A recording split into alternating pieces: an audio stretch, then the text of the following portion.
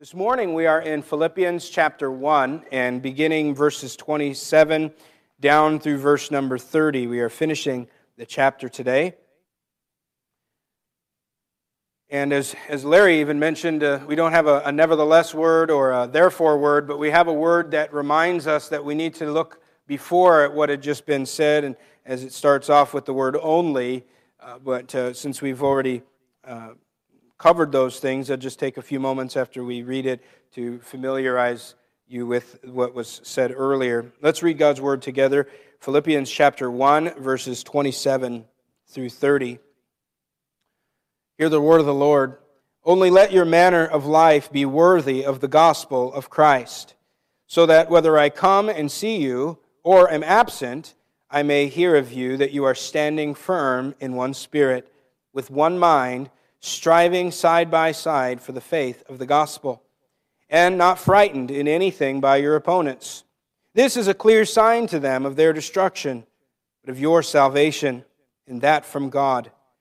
For it has been granted to you that for the sake of Christ you should not only believe in Him, but also suffer for His sake, engaged in the same conflict that you saw I had, and now hear that I still have. Let's pray. Father, we thank you for your words. We're thankful that we have your thoughts and your truths and your revelation written down for us. And for centuries, your people have had your words to guide them and to rebuke us and to train us in righteousness. Lord, this morning as we come continuing worship, as we have sung and prayed, now we submit to the word. We pray that as we hear and as we listen, we would not hear the words of men, but the words from you, Almighty God. We pray that we might understand what we hear, that we might believe and obey, that we might apply these to our lives. Be honored then in how we listen, how we hear the word. As we're reminded in James, may we not only be hearers, but doers as well. May we honor you both in the hearing then and in the doing. May we magnify Christ in these ways. And it's in His name that we ask these things. Amen. Just to give you a quick summary of the things that have been happening up to this point, Paul has really gotten into the meat of his letter now to the Philippians.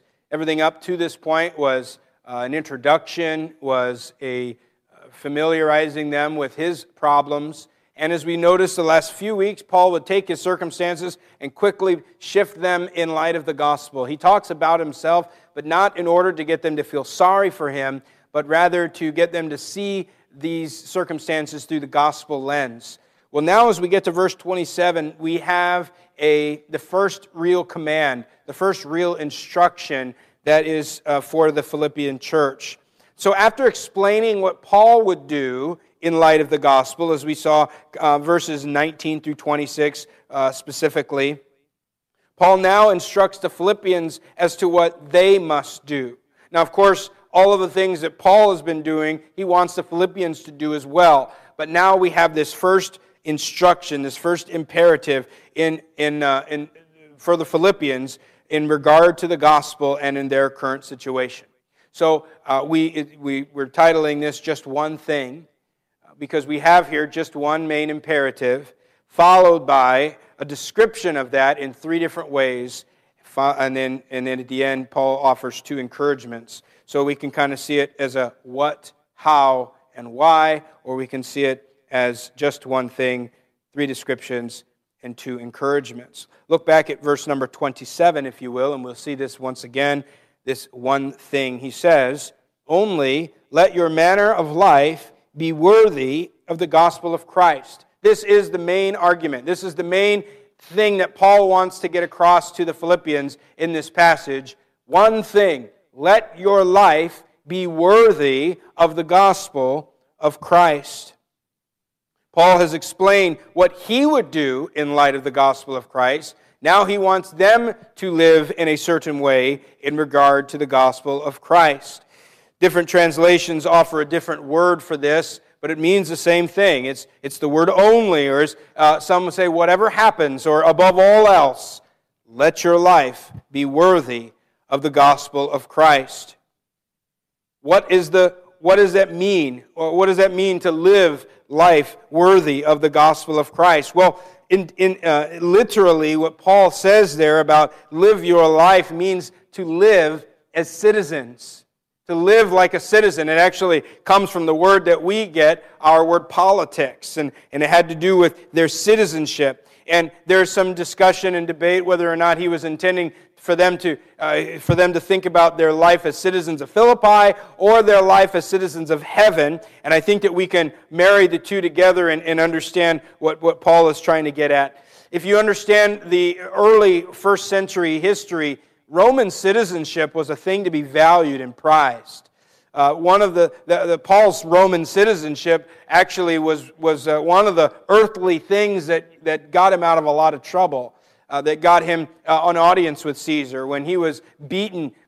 Then found out that they had when the jailers and the magistrates found out that they had beaten a Roman citizen, they had to release him from prison quickly and quietly because this was a valued thing. You just couldn't treat Roman citizens like commoners. Roman citizenship was a big deal, but heavenly citizenship is far greater.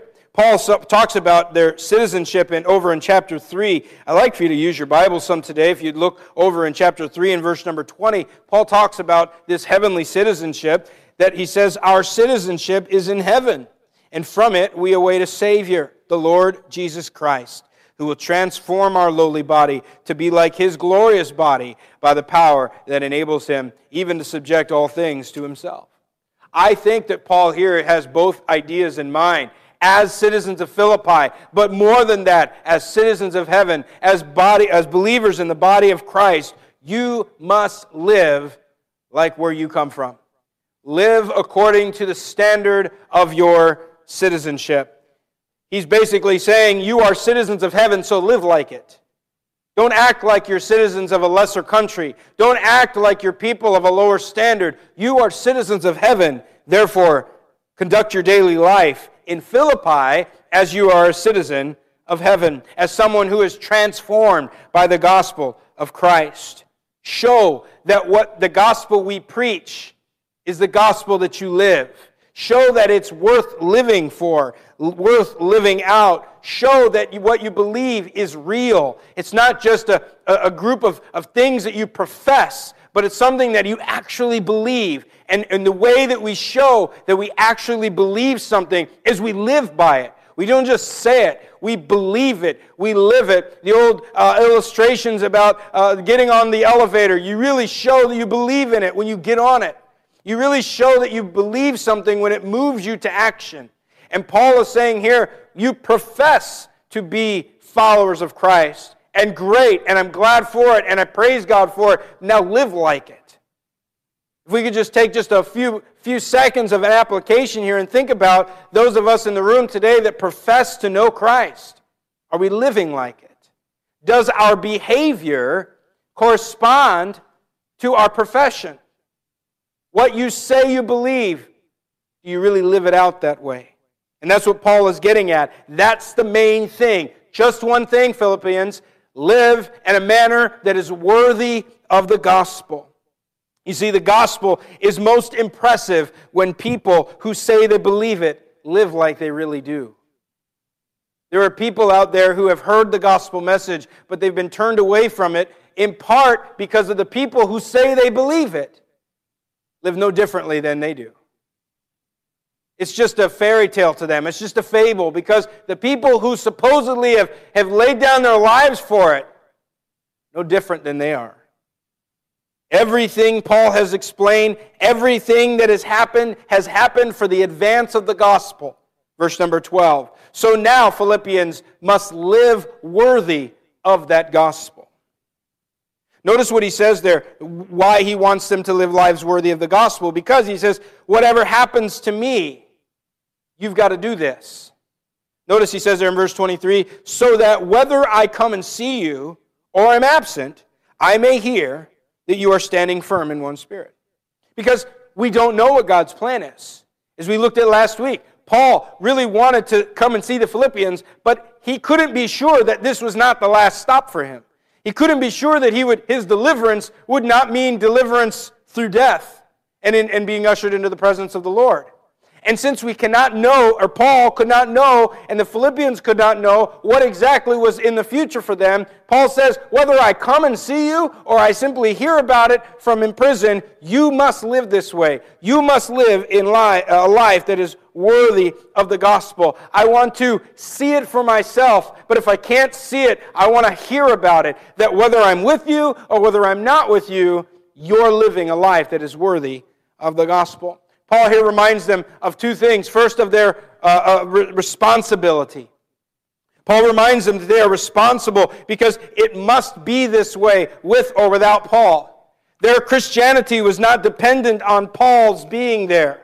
Their Christianity was built on someone greater than the Apostle Paul. There was a responsibility. As citizens of heaven, they were responsible to live lives worthy of the gospel of Jesus. There's an individual responsibility here, but also a corporate responsibility. Each one of the church is responsible for living in a life that is worthy of the gospel of Christ. But then as a whole, we are responsible as well to live in a manner that is worthy and honoring of the gospel. Secondly, Paul reminds them of their accountability here, and I like this here, because though they should be responsible with or without Paul, Paul is reminding them that there is someone who's watching. And we're not just talking about the Lord, we're talking about Paul himself, Paul is saying, I'm holding you accountable to this. That's kind of what we do with church membership. We hold one another accountable to the things that God tells us to do. We keep each other encouraged. Sometimes we put each other in check when we have stepped out of line a little bit. And we see here not only a responsibility, but an accountability. And it's not just because Paul expects it. But Paul says these things because God expects it. God expects us to live lives that are worthy of the gospel of Christ. And the Philippians needed to realize, as do we, that we are accountable to God, who is always with us, even if our earthly leaders and earthly fathers and mentors and teachers are not among us. Then in verses 27 and 28, Paul gives three descriptions of what it means to live like the gospel is worthy, or live worthy of the gospel of Christ. We could say that, all right, you need to live worthy of the gospel of Christ. And we're going to say, okay, we're going to do that. We're going to walk out of here and say, okay, now what do we do? How does that look like? What do I need to do now to live worthy? Or is it just a platitude that you say to satisfy some need to learn something? Well, Paul gives three descriptions of it. First, he says you need to stand firm.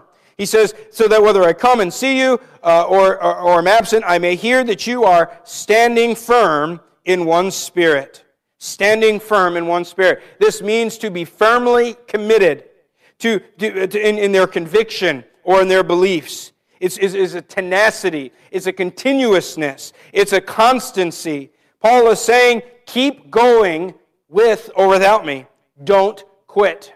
When I was first looking at this, I was kind of thinking of a military term of standing firm, standing tall and don't back down. But when I continue to look at it, he's just simply saying, don't quit.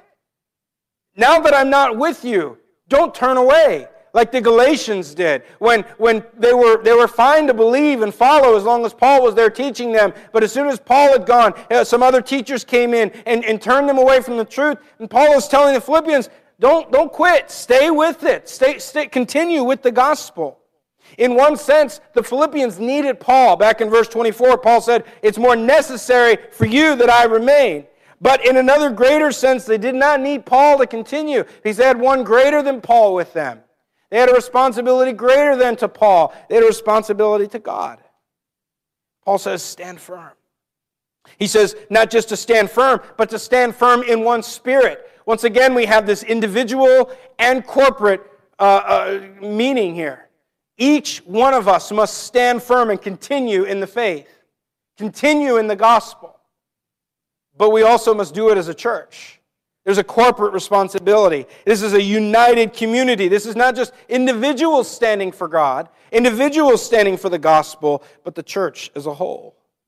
Don't just keep going yourself. Don't just persevere yourself. But as a church, endure persevere together. And the reason that we have the church is so that we can help each other along. Because at any given time, there are those of us who are encouraged and ready, and we're healthy, and we're strong, and we're ready to go forward. And there are others who are weak and hurting and doubting and tempted. And we need each other to pull each other up and help each other along, to bear each other's burdens. To live a life worthy of the gospel is to continue in it without departure or wavering. Stand firm. If we truly believe the gospel, and that's just this is kind of step 2, but really step 1 is believe the gospel. But if we truly believe the gospel, we will continue in the gospel. We will not depart from it, because if we truly understand what the gospel is, we recognize that it's all we need. We will persevere through the Spirit's help. It's what we call the perseverance of the saints. Those who truly understand and believe in the gospel will persevere to the end. Secondly, what does it mean to live a life worthy of the gospel? He describes it as striving together. Striving side by side for the faith of the gospel. Now we get to some action. Not just standing up, not just continuing in it, but now fighting. This is an active participation. This is contending, struggling. This is the word that would have been used to describe two wrestlers going at it. They're fighting with each other. They're grappling. We're not talking about the guys in the silly costumes and jumping off the top rope, but the real wrestlers. You know, not the fake stuff, Nacho Libre style kind of stuff. And they're grappling with each other. They're not giving in. They're not just quitting. They're not passive. They're actively trying to get the advantage, and they're trying to accomplish the objective, their victory for their competition here. And that's what Paul is saying the Philippians need to do. You need to strive together. You need to contend with one mind, this united front. We all have the same mission. But notice as he says side by side, once again, we have this individual mindset. We have paying attention to the individual responsibility, but then Paul gives some attention to the corporate responsibility. If you'll turn over back into Philippians chapter 4, and we're going to see this word used again when Paul talks about one of the only negative things in the letter to the Philippians is one of the few times is this situation with these two women, Euodia and Syntyche. I don't know if that's how you say her name, but that's how I'm saying her name. And he says in verse number 2, back up to verse number 1, "Therefore, my brothers, whom I love and long for, my joy and crown, stand firm, thus in the Lord, my beloved." So there's that stand firm again. It says, "I entreat Euodia and I entreat Syntyche to agree in the Lord. Yes, I ask you also, true companion, help these women who have labored side by side with me in the gospel together, with Clement and the rest of my fellow workers whose names are in the book of life." They labored together. It's the same word. They contended. They strove together with Paul. But for some reason, there had been a break in unity. And instead of striving together, they were striving with each other. Instead of fighting side by side, they were fighting each other. Can you imagine being at war and knowing the enemy is over there and you're standing with your comrades in arms and all of a sudden your brothers start fighting you? That's the wrong battle to be fighting. The bullets hurt just as badly. The sword plunged into your belly or into your back does just as much damage as if it were the enemy's, and yet it accomplishes nothing. And that's what Paul is reminding them. We must actively participate in the advance of the gospel and not be distracted by inner strife, by fighting with one another and forgetting the main objective, which is to advance the gospel. There is an enemy out there, and there is a battle to be fought. And for a time at least, these two dear ladies that Paul had said, I love them and I want them to be brought back into unity with one another. Before a time, they had lost their perspective of the real enemy and fought each other instead. Paul tells us in Ephesians chapter 6 that we don't wrestle against flesh and blood, but against the powers and the principalities, the rulers of the darkness of this world. We're striving for the faith of the gospel.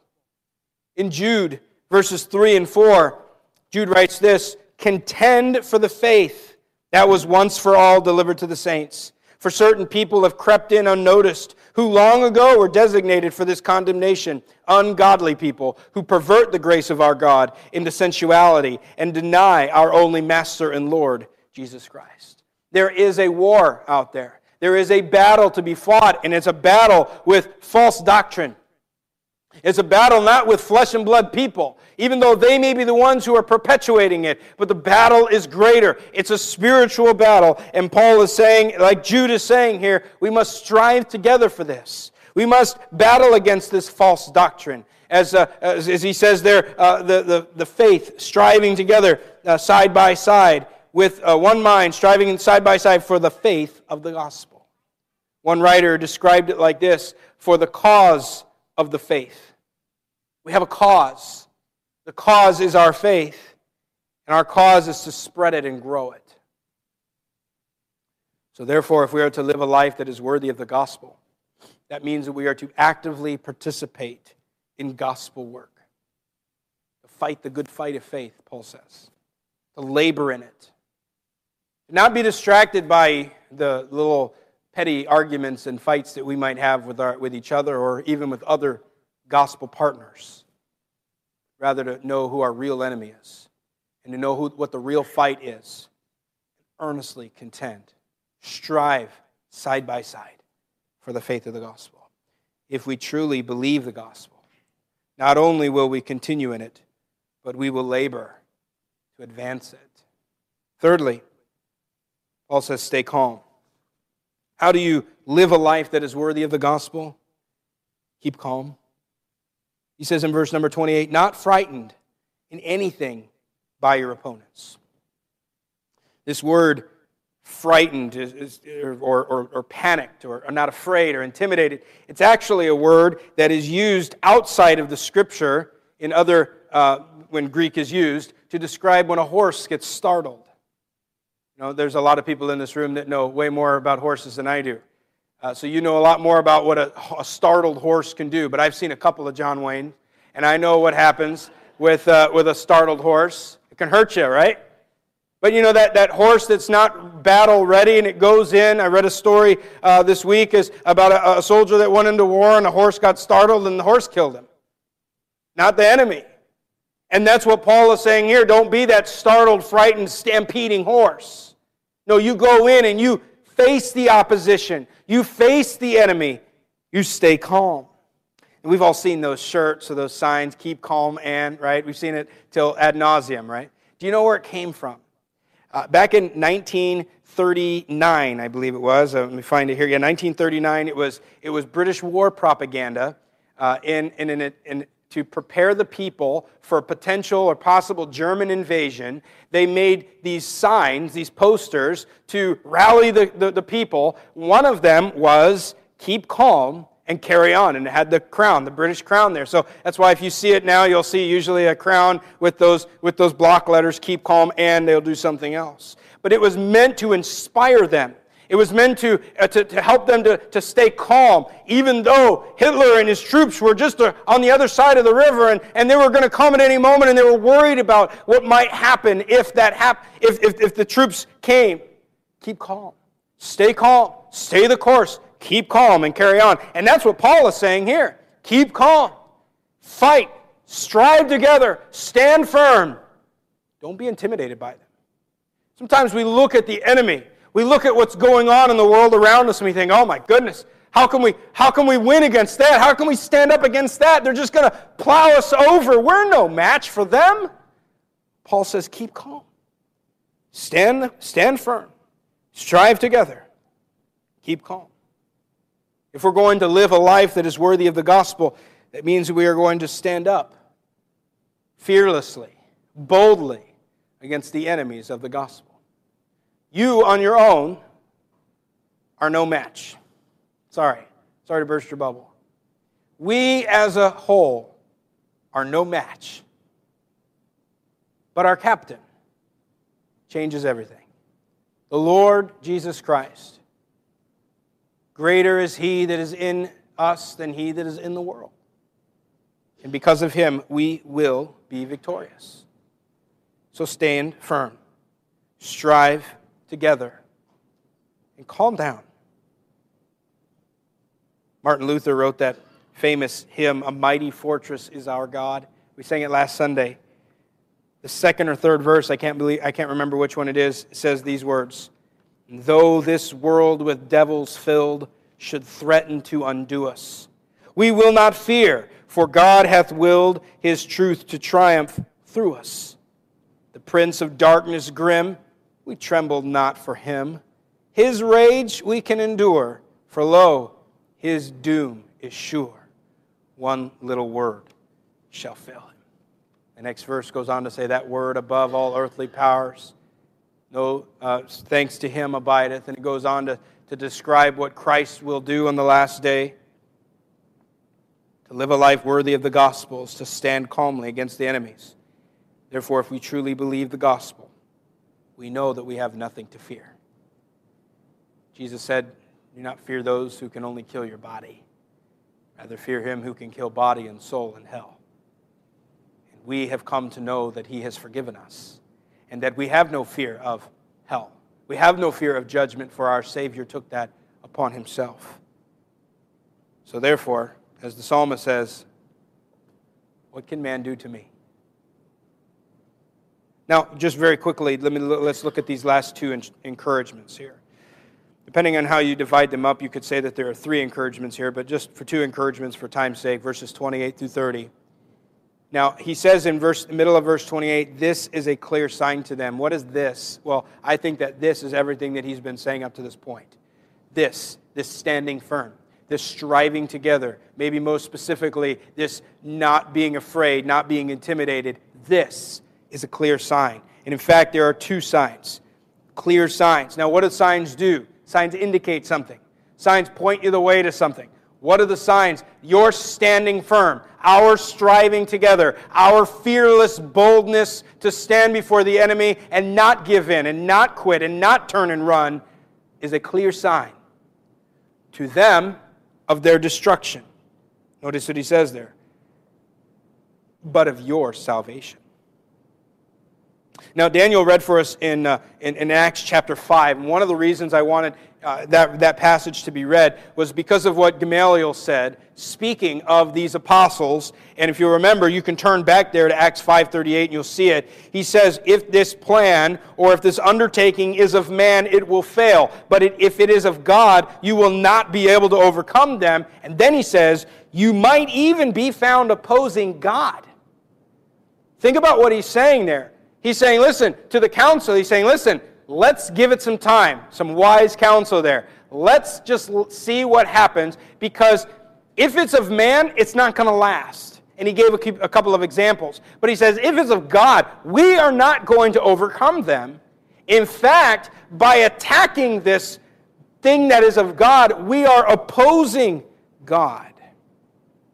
These people then that Paul writes about, that Gamaliel is even referring to, are people who are not, in reality, they're not fighting us, they're fighting and rejecting God. When Jesus confronted Saul on the road to Damascus, Saul was persecuting the church. He was arresting them and putting them in prison and even torturing and even maybe killing them. And what does Jesus say to him on the road? He says, "Saul, why are you persecuting me? When you persecute my church, you're persecuting me." Jesus said in John 15, "If the world hates you, know that it has hated me before it hated you. If you were of the world would love you as its own. But because you're not of the world, but I chose you out of the world, therefore the world hates you. Remember the word I said to you, a servant is not greater than his master. If they persecuted me, they will also persecute you." I think that's why there's that instruction to keep calm. It's not if persecution comes, it's when. And when it comes, it's okay. To fight against God is to face his judgment. That's why it's a sign of their destruction. In 2 Thessalonians, if you want to turn over there, we have some time. So if you'll turn over to 2 Thessalonians chapter 4, and let me read to you beginning in verse number 1. 2 Thessalonians chapter 4. If you're in Philippians, you just turn to the right just a few books. Be careful because you'll go right past it if grab too many pages. I'm sorry, I said 2 Thessalonians 4, and there is no such thing, so I typed it out wrong.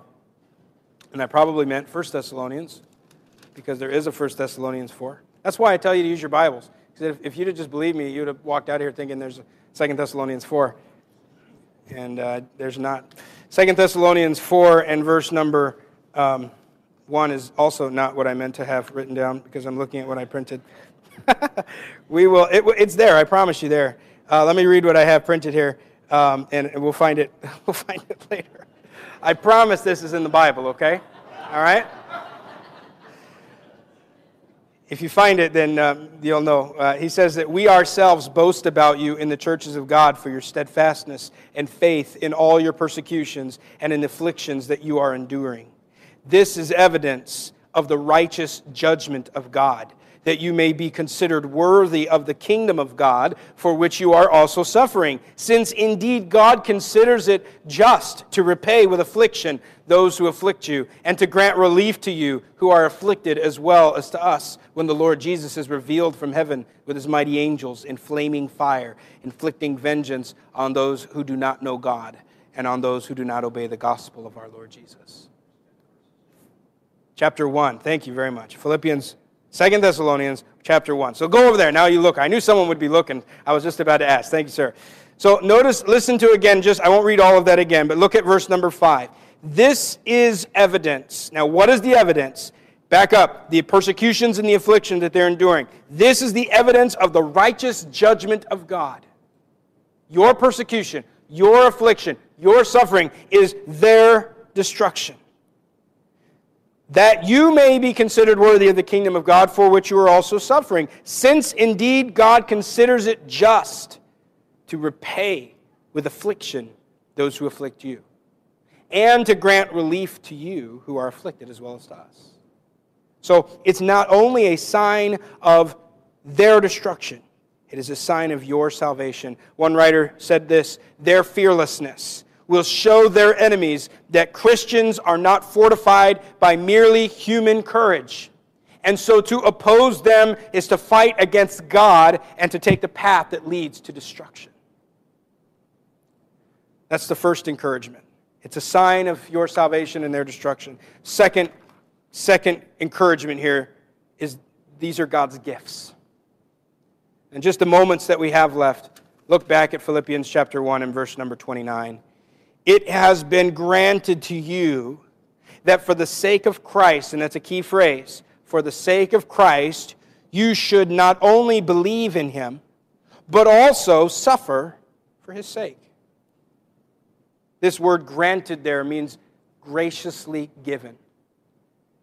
It's not that God has just simply allowed it, but God has graciously given this. Now, we can wholeheartedly praise and thank God for the gift of faith. God has graciously given the ability to believe in his Son. That's why there's so many out there that do not believe. There's a gracious gift involved. But just as God grants belief, God also grants suffering. It's a little bit harder to swallow. We can praise God for the belief, for the faith to believe in Christ. We sing songs about it. But when's the last time you heard a song that thanked God for the suffering that he brought into our lives? It's not as fun to sing about. It's not as fun to think about. Jesus said, "Blessed are you when others revile you and persecute you, and utter all kinds of evil against you falsely on my account. Rejoice and be glad, for great is your reward in heaven." Daniel read for us Acts chapter 5, verse 41. It says that the apostles rejoiced that they were counted worthy to suffer dishonor for the name. It's a gift to suffer on Christ's behalf, for his sake. It's a sign that you're on the right team. There's a war going on, and if the enemies of God are persecuting you, it means you're not on their side. If they're persecuting you for Christ's sake, it means you're on the right side. So suffering, therefore, should not be a surprise to us, Peter tells us, do not be surprised at the fiery trial when it comes upon you to test as if some strange thing were happening to you. But he says, rejoice insofar as you share Christ's sufferings. Paul will later write in chapter 3 that he wants to know Christ. And one of the ways he says, I want to know the fellowship, the koinonia, the partnership of Christ's suffering. If we truly believe the gospel, then we will recognize that suffering in this life is temporary. It's only for this life. But suffering for the Christian is for the glory of God. Romans 8:18, we have this written on a chalkboard right in the back door of our house. We see it often. For I consider that the sufferings of this present time are not worth comparing with the glory that is to be revealed to us. So, Paul is getting into his letter, and he says, listen, after all the things that I've told you, there's one thing I need you to do. And it's not from me, it's from God. Live your life worthy of the gospel. You have believed it, now you must continue. You must strive together to advance it. You must count it a gracious gift to suffer for it. Faithfully continue in suffering for the gospel puts you in good company. As the Philippians would have read this and listened to it, they would have thought, as Paul finishes in verse number 30 there, it's the same conflict that I have. Puts them in good company because Paul, their teacher, their father in the faith, continues. He strives. He is bold. He suffers and rejoices in it. Our Savior continued, suffered, fights for us. Just as the Philippians must do this one thing, we also must live lives worthy of the gospel. We must desire the advance of the gospel and the Christ of this gospel to be magnified, whether through life or through death. We must believe the gospel and truly live as if we do believe it. We must continue in it, never swaying, being distracted, or returning away. We must learn to strive together, united in our efforts to make Christ known.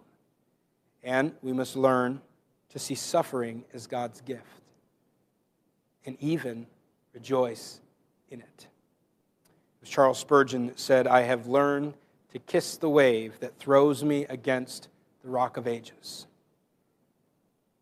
Sinclair Ferguson also said this, and I like this quote. I want to share it with you. Suffering is the friction which polishes our graces. Without it, we would be all the poorer as reflectors of the image of His Son. Can we praise and thank God for the suffering that He brings into our lives?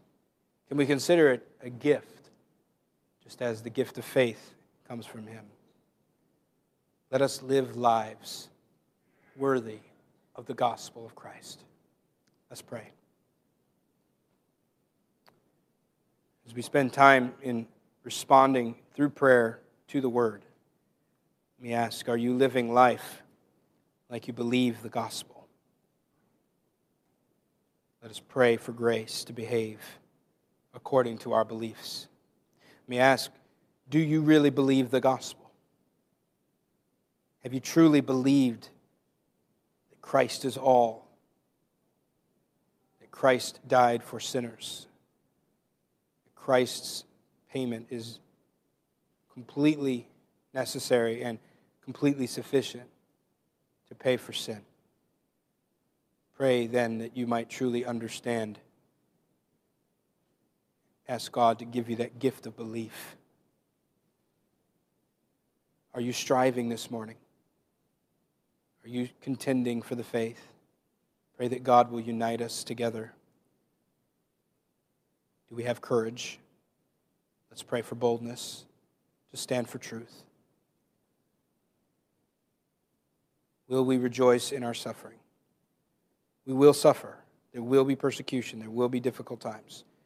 Will we rejoice? Will we stand and fight? Will we suffer for our Savior? Let us pray for the mindset that sees suffering as God's gift. Our Heavenly Father, thank you, first of all, for the gift of faith, to believe in the gospel of Christ. We are no better, no wiser, no more intelligent than those who do not believe. You have graciously given us eyes to see, ears to hear, hearts that believe. Without that, we would be lost in our sins. And so we have spent hours upon hours in church and in private, praising you through song and through prayer for the gift of faith, for saving wretches like us. Lord, thank you for the gift of suffering, that which brings us close to you, that makes us partners with you, that reminds us that we are on your side, that you have brought us from death to life, from darkness to light. Thank you for your word that reminds us that though the enemy is dangerous, though the enemy is frightening, we need not fear. For you have willed that you will triumph. You have told us. Let us take hope in that truth. This week as we go back into the world, back into our homes, our workplaces, wherever we may go, errands that bring us into contact with other people, maybe strangers, maybe old friends, people who need to hear the gospel for the first time, or people that need to hear the gospel again and again and be reminded of it. May we faithfully carry the message, speaking it with our lips and living it out with our actions. Lord, would you be pleased with how we live today, with how we fight the fight of faith this week. Help us to have courage to continue unashamed and unafraid. Give us unity as we do this together. God, be honored in the way we live and fight for you. Teach us how to identify the true enemy and not be distracted by those around us. Not be distracted by fighting with our brothers and sisters or even fighting with the victims of the enemy. But seeing the war as a spiritual war and one that is only accomplished through the word of truth. God, be great. Be magnified in our lives. And accomplish your purpose and advance your gospel throughout the world, through us. It's for Jesus' sake and through his name we pray. Amen.